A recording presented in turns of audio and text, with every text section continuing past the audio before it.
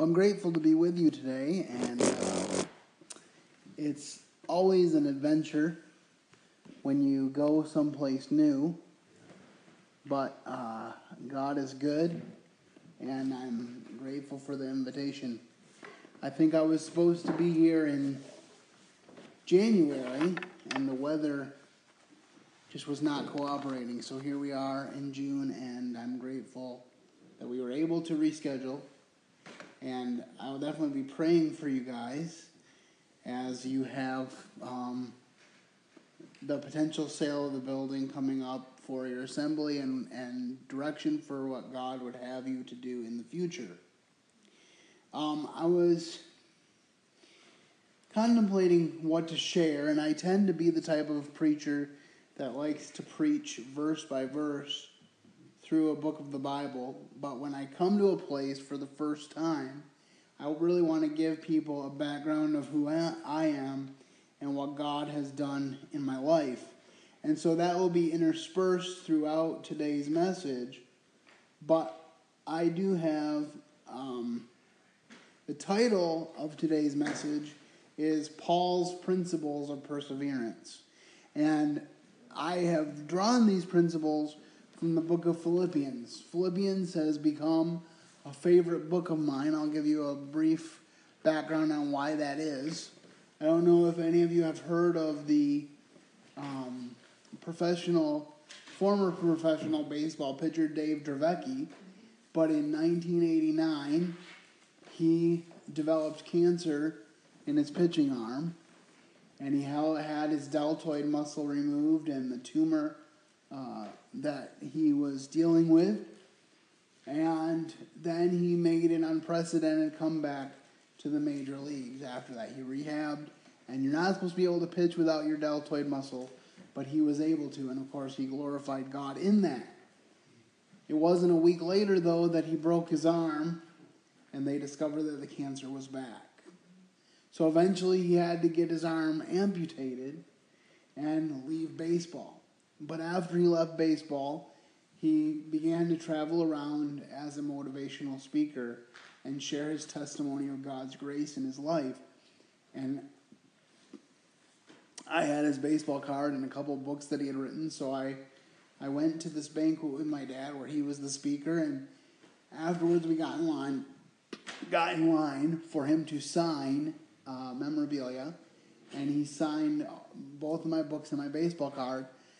And on each of those, he put a Bible verse. And one of those Bible verses was in Philippians chapter 1. It was verses 20 to 21. And we will get to that through the course of this message. But that Bible verse became the mission statement for my life. And so as a result of learning to love that Bible verse, I began to explore the book of Philippians as a whole. And I began to realize that there's a lot of encouraging information there. And I've preached through the book of Philippians twice and done summary studies several times because I really resonate with the book of Philippians and the Apostle Paul in particular. So if you have your Bibles with you, if you could turn to Philippians chapter 1. And to the gentlemen who are here today, one of the things I like to do is I have cross-references. And so when I come to a cross-reference, I will ask you to look it up, and whoever gets there first among the gentlemen can read it for us. I do this for two reasons. Number one, to keep you awake. And number two, because it just helps me not to have to turn in my Bible quite so much. So, again, the title of the message is Paul's Principles of Perseverance. And the first principle that Paul has for perseverance in the gospel is his passion for Christ. Everything that Paul did after his conversion on the road to Damascus was about his passion for Christ. If you remember, he talks about before he was saved, that he was zealous among the Pharisees. He had a zeal for God as he understood God. And so what God did, he didn't take away that zeal when Paul was converted. What he did, though, was he refined it.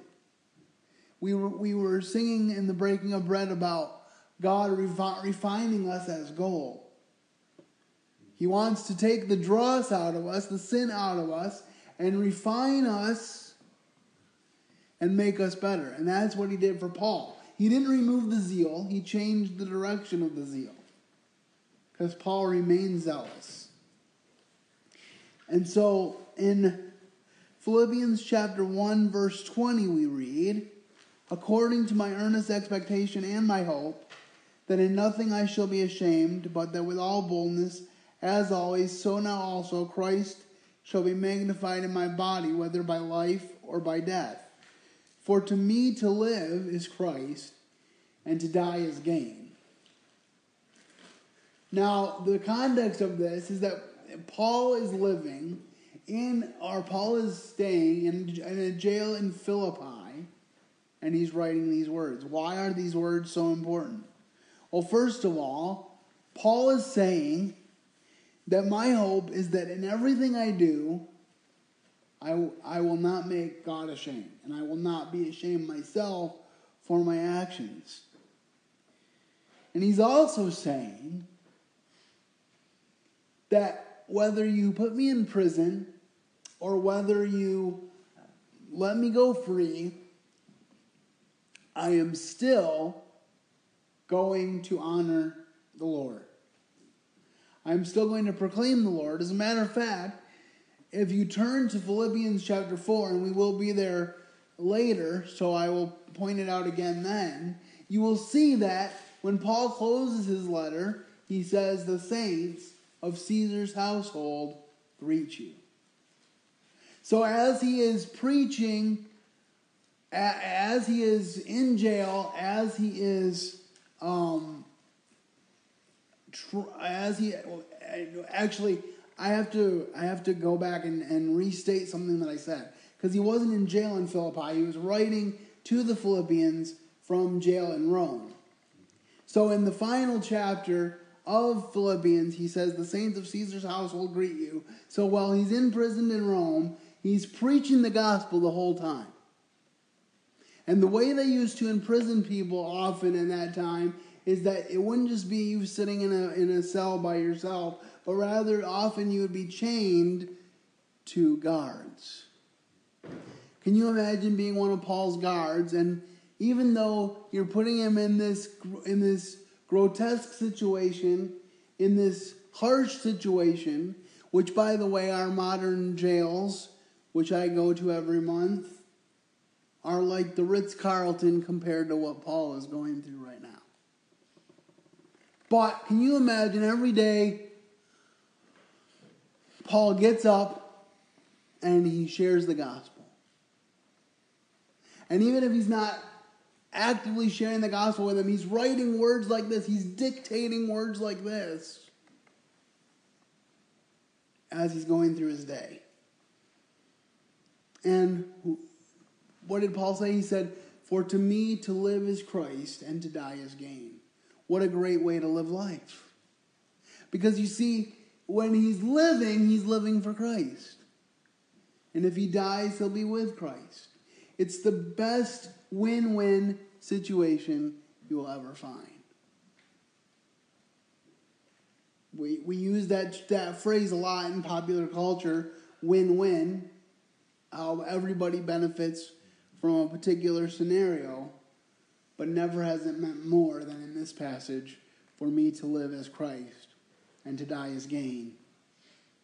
So the first principle of perseverance from Paul is his passion for Christ. If we can look at Romans 14, 7-9, if when you get there, if somebody could stand and read that for us, Romans 14, 7-9, that would be amazing.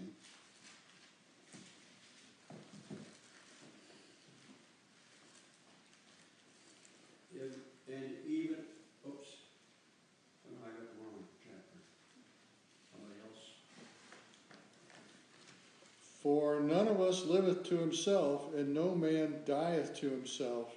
For whether we live unto the Lord, and whether we die unto the Lord. Whether we live therefore or die, we are the Lord's. For to this end Christ both died and rose and revived, that he might be Lord both of the dead and living. Isn't it wonderful to know that whether we are alive or dead, we are the Lord's? Paul also wrote, to be absent from the body is to be present with the Lord. So there's never a time when we're not in the Lord's care. Again, he's reiterating this idea that we just talked about. If he lives, he's living under the Lord. If he dies, he's in the Lord's hands. Remember what Jesus said to the thief on the cross. He said, today you will be with me in paradise. He didn't say get down off the cross and do some good works and then we'll talk. No, he simply said, you believe who I say I am, so today you will be with me in paradise. That's all it took.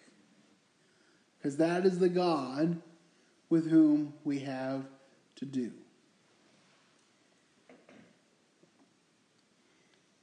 This is from G. Campbell Morgan. He says, there is a tale told of a great English actor, Macready.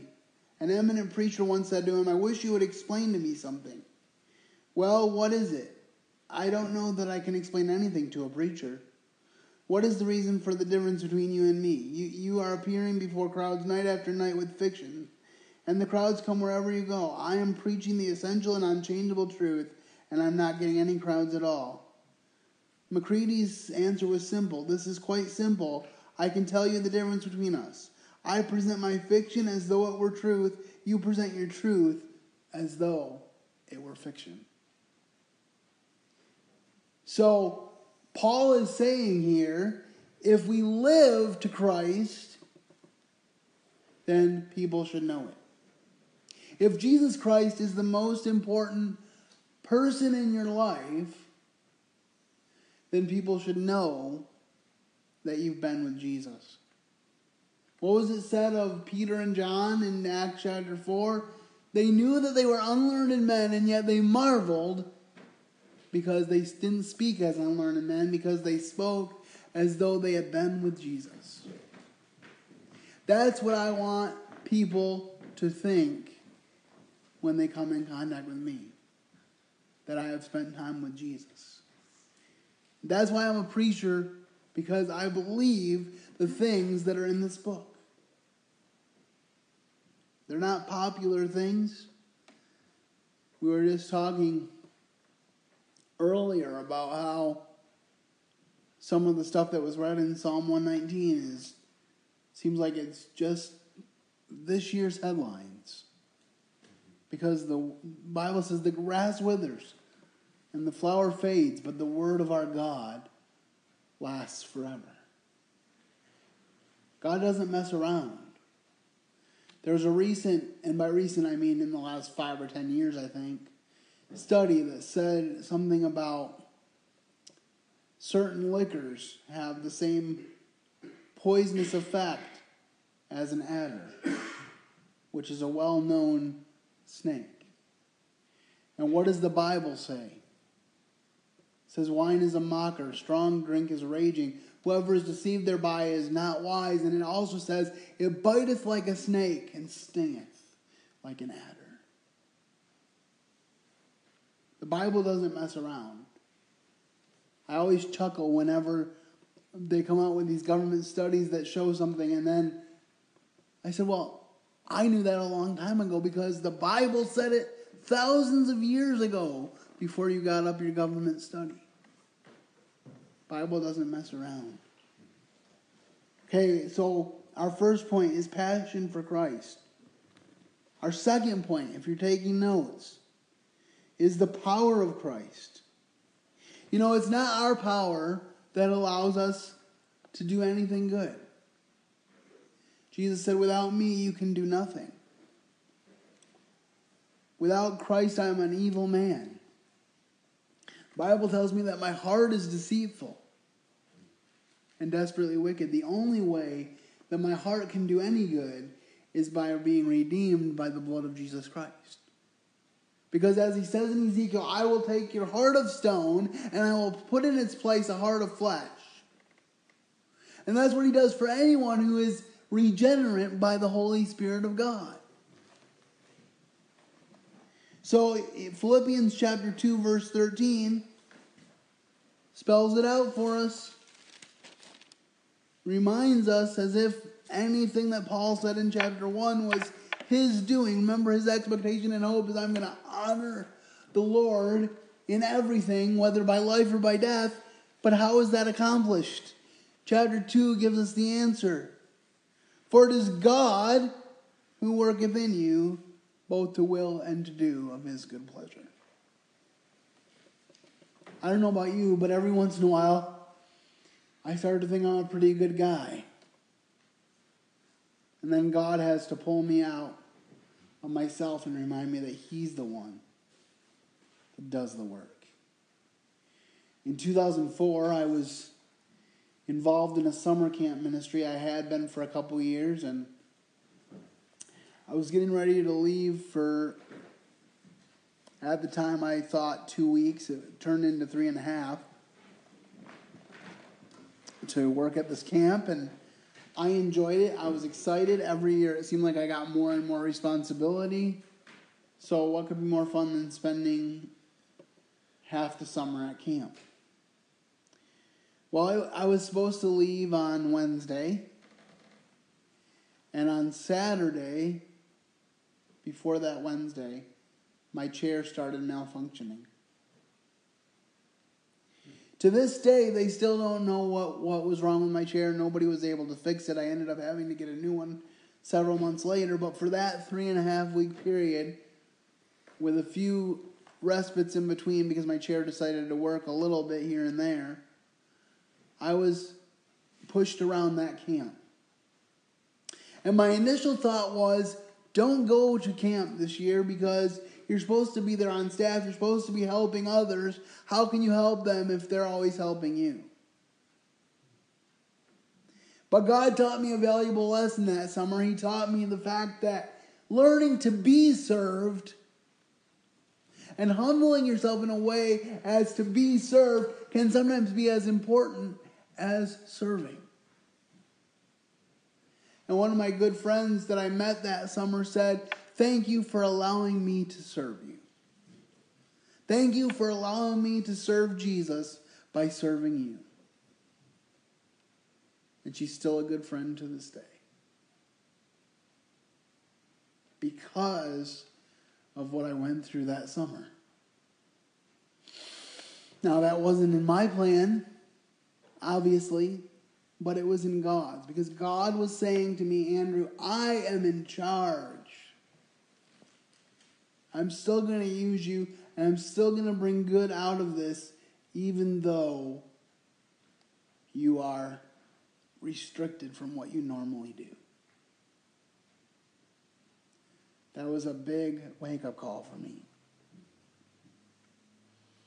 And even now, sometimes I need those wake-up calls. But God is good to provide them.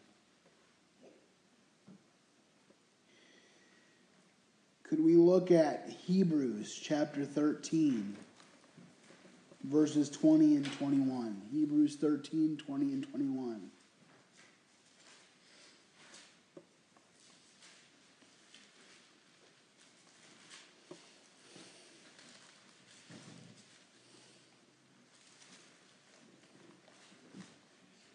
Now may the God of peace, who brought up our Lord Jesus from the dead, the great shepherd of the sheep, through the blood of the everlasting covenant, make you complete in every good work, to do his will, working in you what is well-pleasing in his sight, through Jesus Christ, to whom be glory forever and ever. Amen. Who works in you? God works in you.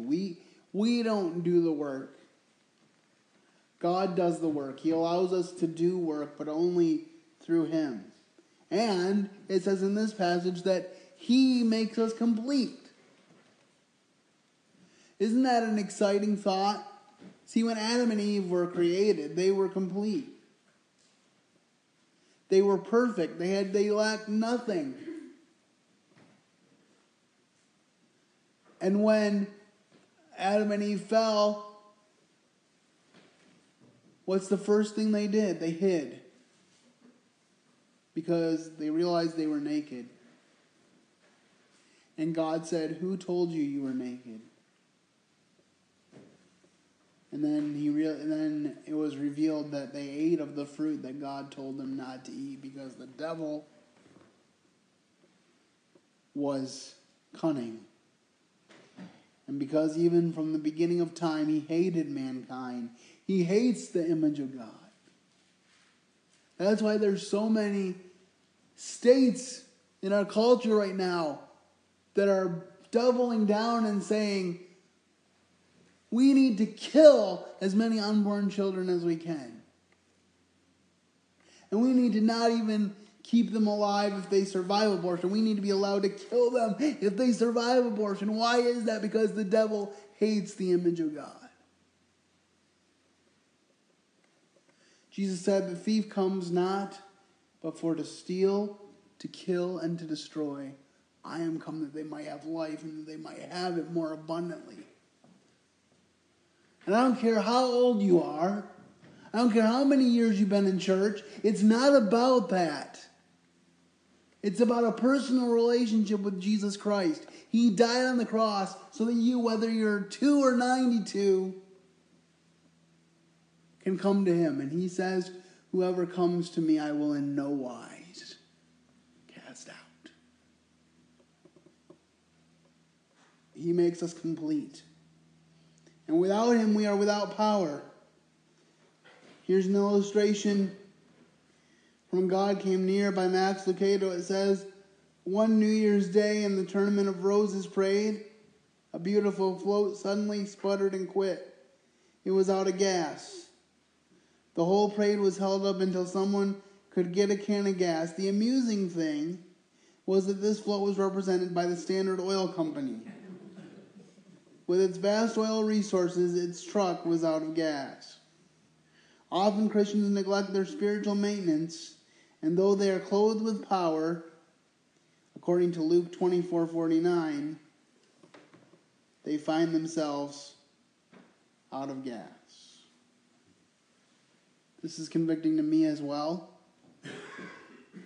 Sometimes busyness crowds in, and I can make excuses for not spending time in the Word of God.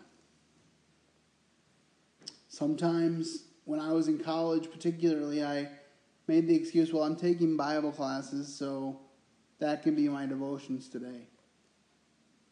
But you know what? The days when I don't spend time in the Word of God are a lot less productive than the ones when I do. And I think it was Martin Luther who said that if I didn't spend at least 4 hours a day in prayer, I would never get anything done. What a convicting thing that is. But the point being is, we have the resources, but do we use them? Kind of reminds me of the guy that bought a ticket on a cruise ship, and he basically went to his cabin and he stayed there all day. He just had a little bit of food that he brought with him, like crackers and cheese, and he would just eat in his room, never came out. Kind of came out like the last day or so, just to see how things were going. And they said, "We haven't seen you in the dining room. Why haven't you been in the dining room?" And he said, all I could do was afford this ticket. And someone turned to him and said, "I wish you had asked, because every meal was included in the price of your ticket." The Bible says that God gives us all things pertaining to life and godliness. Jesus said, "Seek ye first the kingdom of heaven, and all these things will be added unto you." We read elsewhere that he gives us all things richly to enjoy. He wants us to enjoy life. I don't think it's wrong to say he wants us to enjoy life here on earth. But we can only truly do it through the lens of Him, through realizing that He is the giver of all gifts, in whom there is no variation or shadow of turning. You know, I just turned 40 years old. And I'm grateful for 10 years this year of preaching ministry through my ministry Speaking for Him. But there are still things I'm praying for. I'm still praying, and I would ask that you would pray with me for a wife to share my ministry. And possibly children in the future. I love kids and would love to have some of my own. Right now I work at Potter's House Christian School, so I get to be around kids every day, which I'm grateful for. One more week till summer break, and they are truly antsy. They want to get out of school. They don't want to be there anymore, which I don't blame them. But you can be praying for us this week as we finish, and hopefully we finish strong. That's what I have been admonishing them with. To finish strong, like Paul did. But all that to say that God is good. And He gives us so much more often than we ever think about. We need to tap into the full extent of our resources so that we can see what God will truly do with those who are sold out to Him. So our 2 points so far is passion for Christ, the power of Christ. Those are our first 2 points.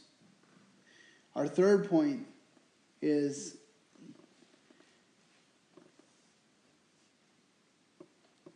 putting the past behind and pursuing the future.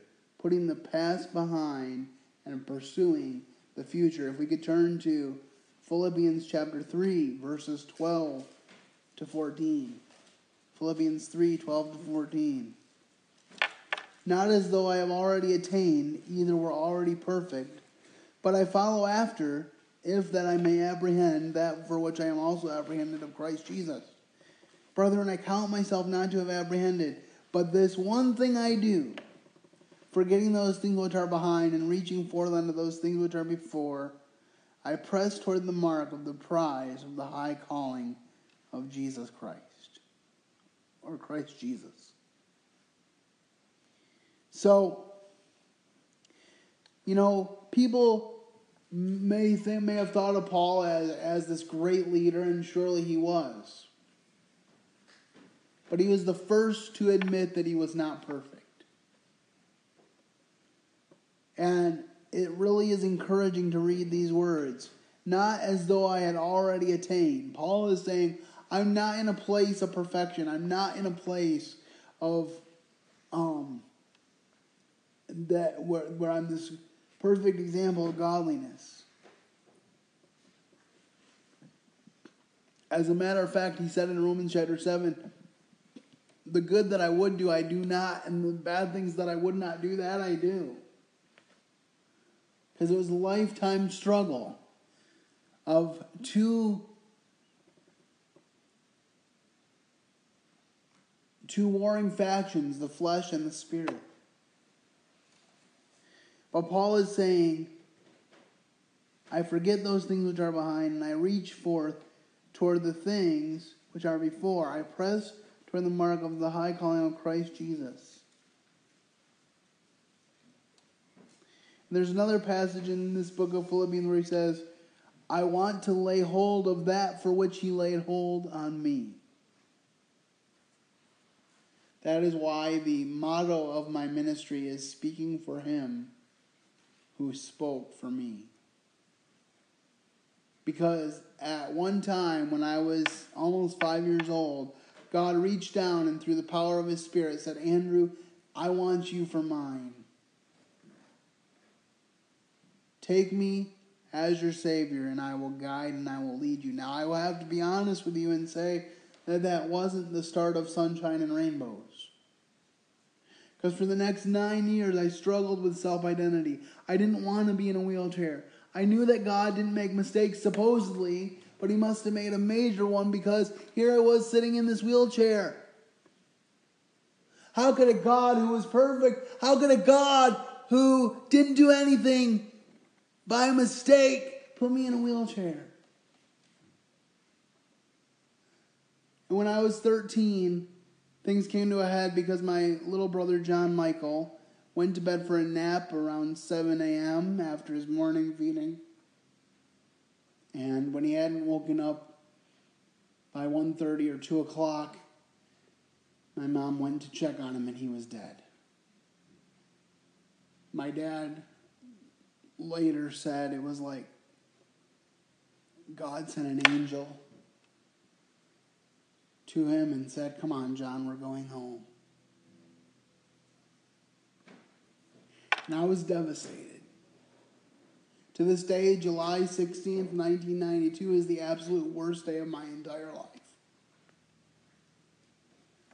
I remember it in vivid color, as if it was yesterday. But it was also a turning point. Because in the weeks that passed after that, I grew very despondent. I remember crying in my mom's arms and saying, why would God take John when he was perfectly healthy and leave me here in this disabled state, in this crippled body, when I'm absolutely and utterly useless? I said, I don't want to live anymore. I want to die. I just want to go to heaven. I don't have any use here. I don't want to die. And I even thought about going in front of a car and allowing it to hit me.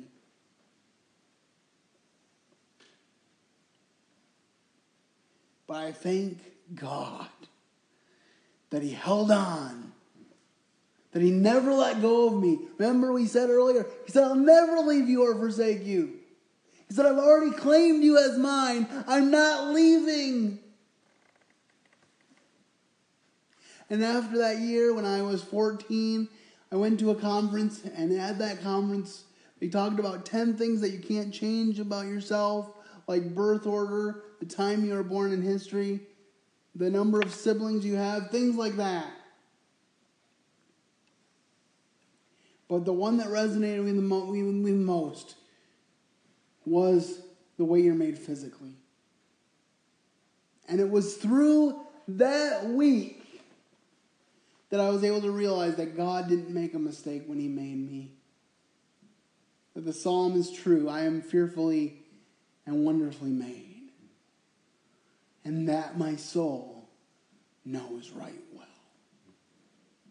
And it was at that time that God said, Andrew, quit making excuses. Just like Moses in the Bible. Remember Moses? God said, Moses, go and free the people of Israel from Egypt with my help. And Moses said, send anybody else. And God said, who made your mouth?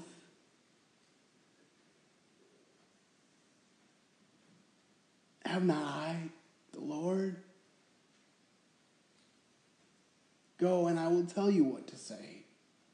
And he still wouldn't go. He still had the audacity to argue with God. And so God said, Aaron is coming to meet you. He will be to you as a prophet. You will be to him as God. You will tell him what to say, and he will say it for you. Now, Moses and Aaron had a lot of friction along with Miriam through the years. So I kind of wonder if there would have been less of that if Moses had been more bold. But God provided and met Moses where he was. But see, the point that I was trying to get to is that God told me, go and I will tell you what to say. And it was at that time that I committed to sharing the gospel of Jesus Christ wherever I was given an opportunity. Now, have I always fulfilled that? No. I haven't. But God is faithful and continues to give me opportunities. And I'm glad that he gave me this opportunity here. And there will never be a time when I am in the pulpit when I don't share the gospel of Jesus Christ. Because it's that important. It's the power. Paul said it's the power of God to everyone that believes, to the Jew first and also to the Gentile. So, can we look by way of cross-reference at 1 Corinthians chapter 9, verses 24 to 27. 1 Corinthians chapter 9, 24 to 27.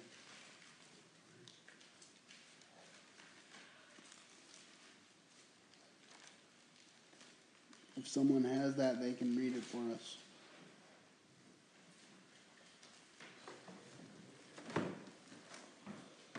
Here. 24, 27. 1 Corinthians 9, 24 to 27. Okay, know ye not that they which run in a race run all, but one receiveth the prize? So run that you may obtain. And every man that striveth for the mastery is temperate in all things. Now they do it to obtain a corruptible crown, but we an incorruptible. I therefore so run, not as uncertainly, so fight I, not as one that beateth the air, but I keep under my body and bring it into subjection, lest that by any means, when I have preached to others, I myself should not be a castaway. So, Paul is saying that when you're running this Christian race, we shouldn't run it half-heartedly. We should have our sneakers laced up, we should get our stretches done, and we should hit the road. Paul went all out. Remember, he went all out persecuting the church. He was standing at the stoning of Stephen, and he was zealous for that work. And then when God turned him around, now he went through a 3-year period in the desert with Jesus, preparing him for formal ministry. But before that happened, immediately upon his conversion, it says that he went into the synagogues and preached Christ. I think we have a mistaken idea that you have to have years and years of formal education to preach Christ. You don't. The Bible calls all of us as believers to do that. And nothing's more powerful than a personal story anyway. Because you can argue with these Bible verses all you want. But what you can't argue with is that I was one way before I was saved, and God changed me. You can't argue with that. Because there's evidence in my life of a change. The people who know me before I surrendered to God will tell you about it. People who knew Paul before he changed could tell about it. They could say, this is not the man that once persecuted us. As a matter of fact, his change was so great that what happened, he changed his name. He was Saul of Tarsus, and then he became Paul, the apostle of Christ. Imagine having that great of a change, that your name even changed, because you didn't want to be associated with your formal life. A lot of times people from other countries, when they get saved, they do adopt Christian names. I think that's kind of where they get it. This idea of changing a name and moving forward in Christ. The Bible says in Revelation that we will have a name that no one knows except for him. So that day is coming for us. Warren Wiersbe writes, do not say, why are the former days better than these? You do not move ahead by constantly looking in a rearview mirror. The past is a rudder to guide you, not an anchor to drag you. We must learn from the past, but not live in the past. So, we all need to be of a mind to learn from our past, but not live there. We all have things that we regret. But as we've talked about, pushing forward to those things which are ahead and leaving the things which are behind exactly where they belong. Okay, so our 3 points so far have been passion for Christ. Philippians 1:20 and 21. Power of Christ. Philippians 2:13. Putting the past behind and pursuing the future. Philippians 3:12 to 14. And finally, in Philippians chapter 4, we find the promises of God. Philippians 4:6 and 7, 13 and 19. Philippians 4:6 says, "Be careful for nothing, but in everything, by prayer and supplication, with thanksgiving, let your requests be made known unto God, and the peace of God, which passes all understanding, shall keep your hearts and minds through Christ Jesus." And then we read in verse 13, "I can do all things through Christ which strengtheneth me." And in verse 19, "But my God shall supply all your need according to his riches and glory by Christ Jesus." So we see, first of all, we are to commit everything to God, and he'll give us peace. So often, we're like the lady in the prayer meeting. She's really struggling in life. Why is kind of irrelevant, but she's talking to some of her friends and family about her struggle, and she's gone to doctors, I think, at this point, and really just struggled and not knowing what to do. And she said, "Have you prayed about it? Have you given it to God?" And she said, "Prayer, has it come to that?" My friends, prayer is not a last resort. Prayer should be a first response. God gives us doctors with wisdom to help us through situations. He gives us other people in our lives with wisdom to help us through situations.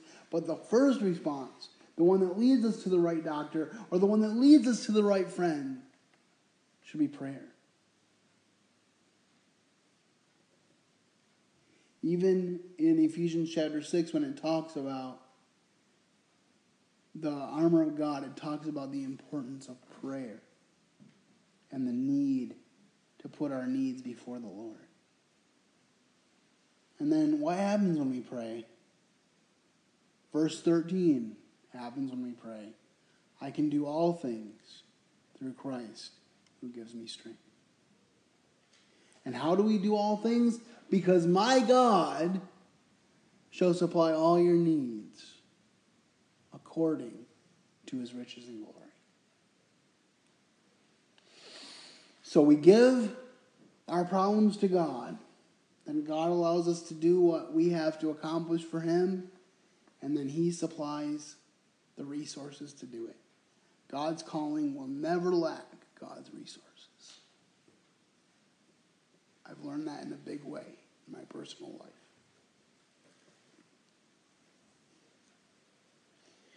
Can we look at 2 Corinthians chapter 12, verses 7 to 10 very quickly? And then I'll finish with an excerpt from Pilgrim's Progress. But first, let's read 2 Corinthians chapter 12, verses 7 to 10.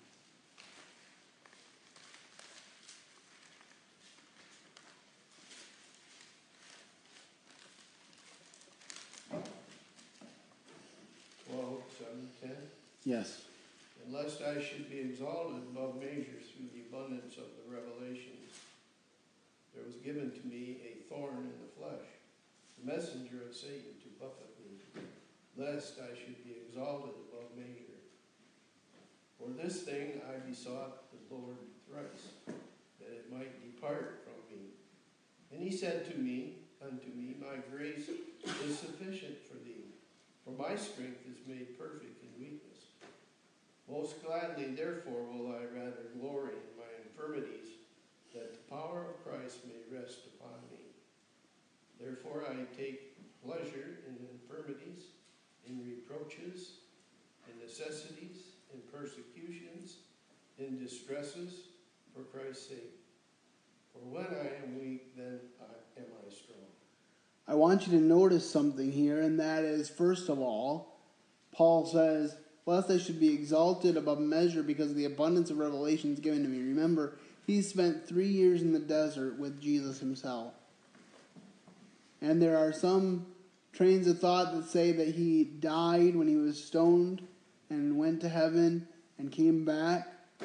Because he said, I know a man, whether in the body or out of the body, I know not.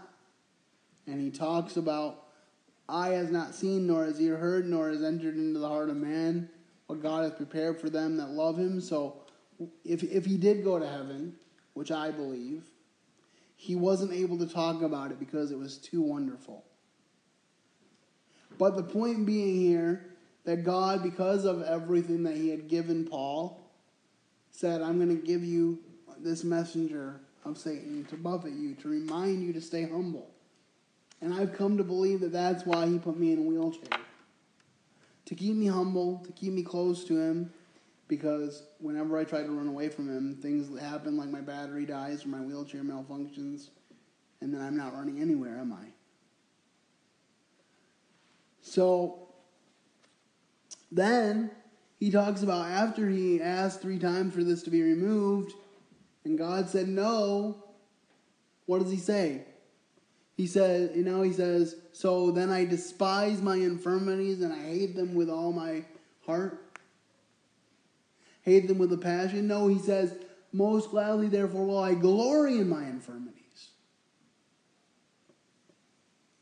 I glory in infirmities and reproaches, in the challenges of life, because then the power of God rests on me in a strong way that it doesn't already.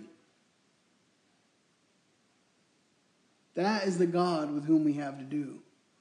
He's not always one that's going to take away the trial, but he will walk with you through the trial. In that hard year of my life, from 1992 to 1993, from 13 to 14, he never let go of me. That's why I don't believe in people who say you can lose your salvation, because, man, I lose my wallet. I lose other things. If I was a driver, I would lose my keys all the time, because I'm human. If my salvation was up to me, I would lose it. But the Bible says, for it is God who worketh in you both to will and to do of his good pleasure. And in Philippians chapter 1, verse 6, being confident of this very thing, that he which hath begun a good work in you will be faithful to complete it until the day of Jesus Christ. I'm so thankful for that. And now in closing, when Christian and hopeful lay helpless, prisoners in Doubting Castle, the property of giant despair, Christian said, what fool I am.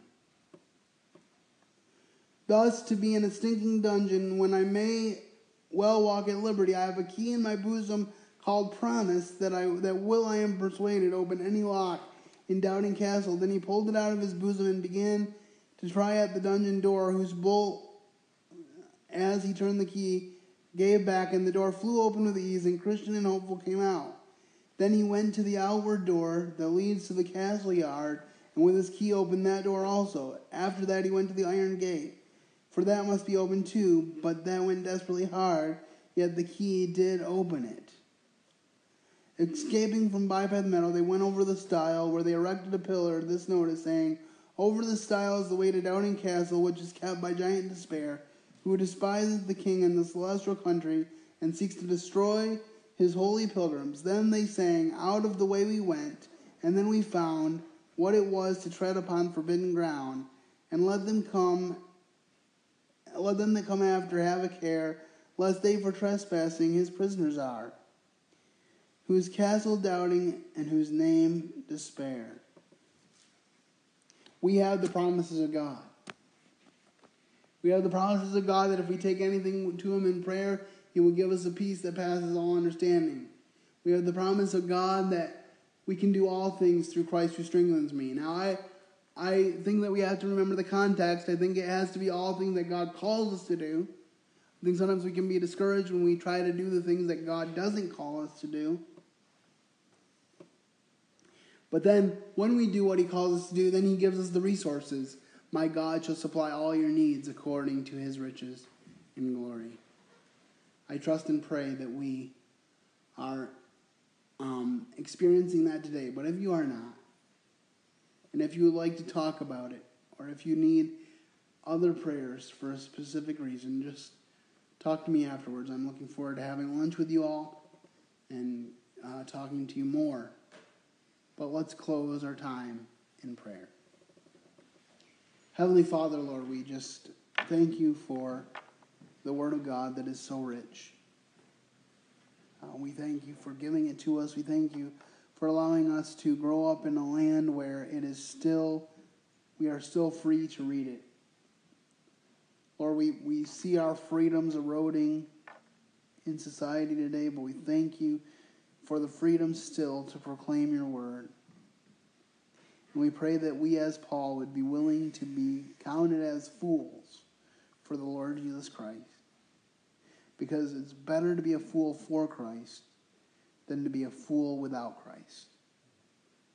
I pray that you would be with each of these people. If they haven't trusted you, that they would trust you today. The work is done. Done is the work that saves. And we thank you for it. And I pray that you would go with them, that you make your face shine upon them, and that you give them peace. I pray this in the name of Jesus Christ, our risen Savior. Amen. You give thanks for the food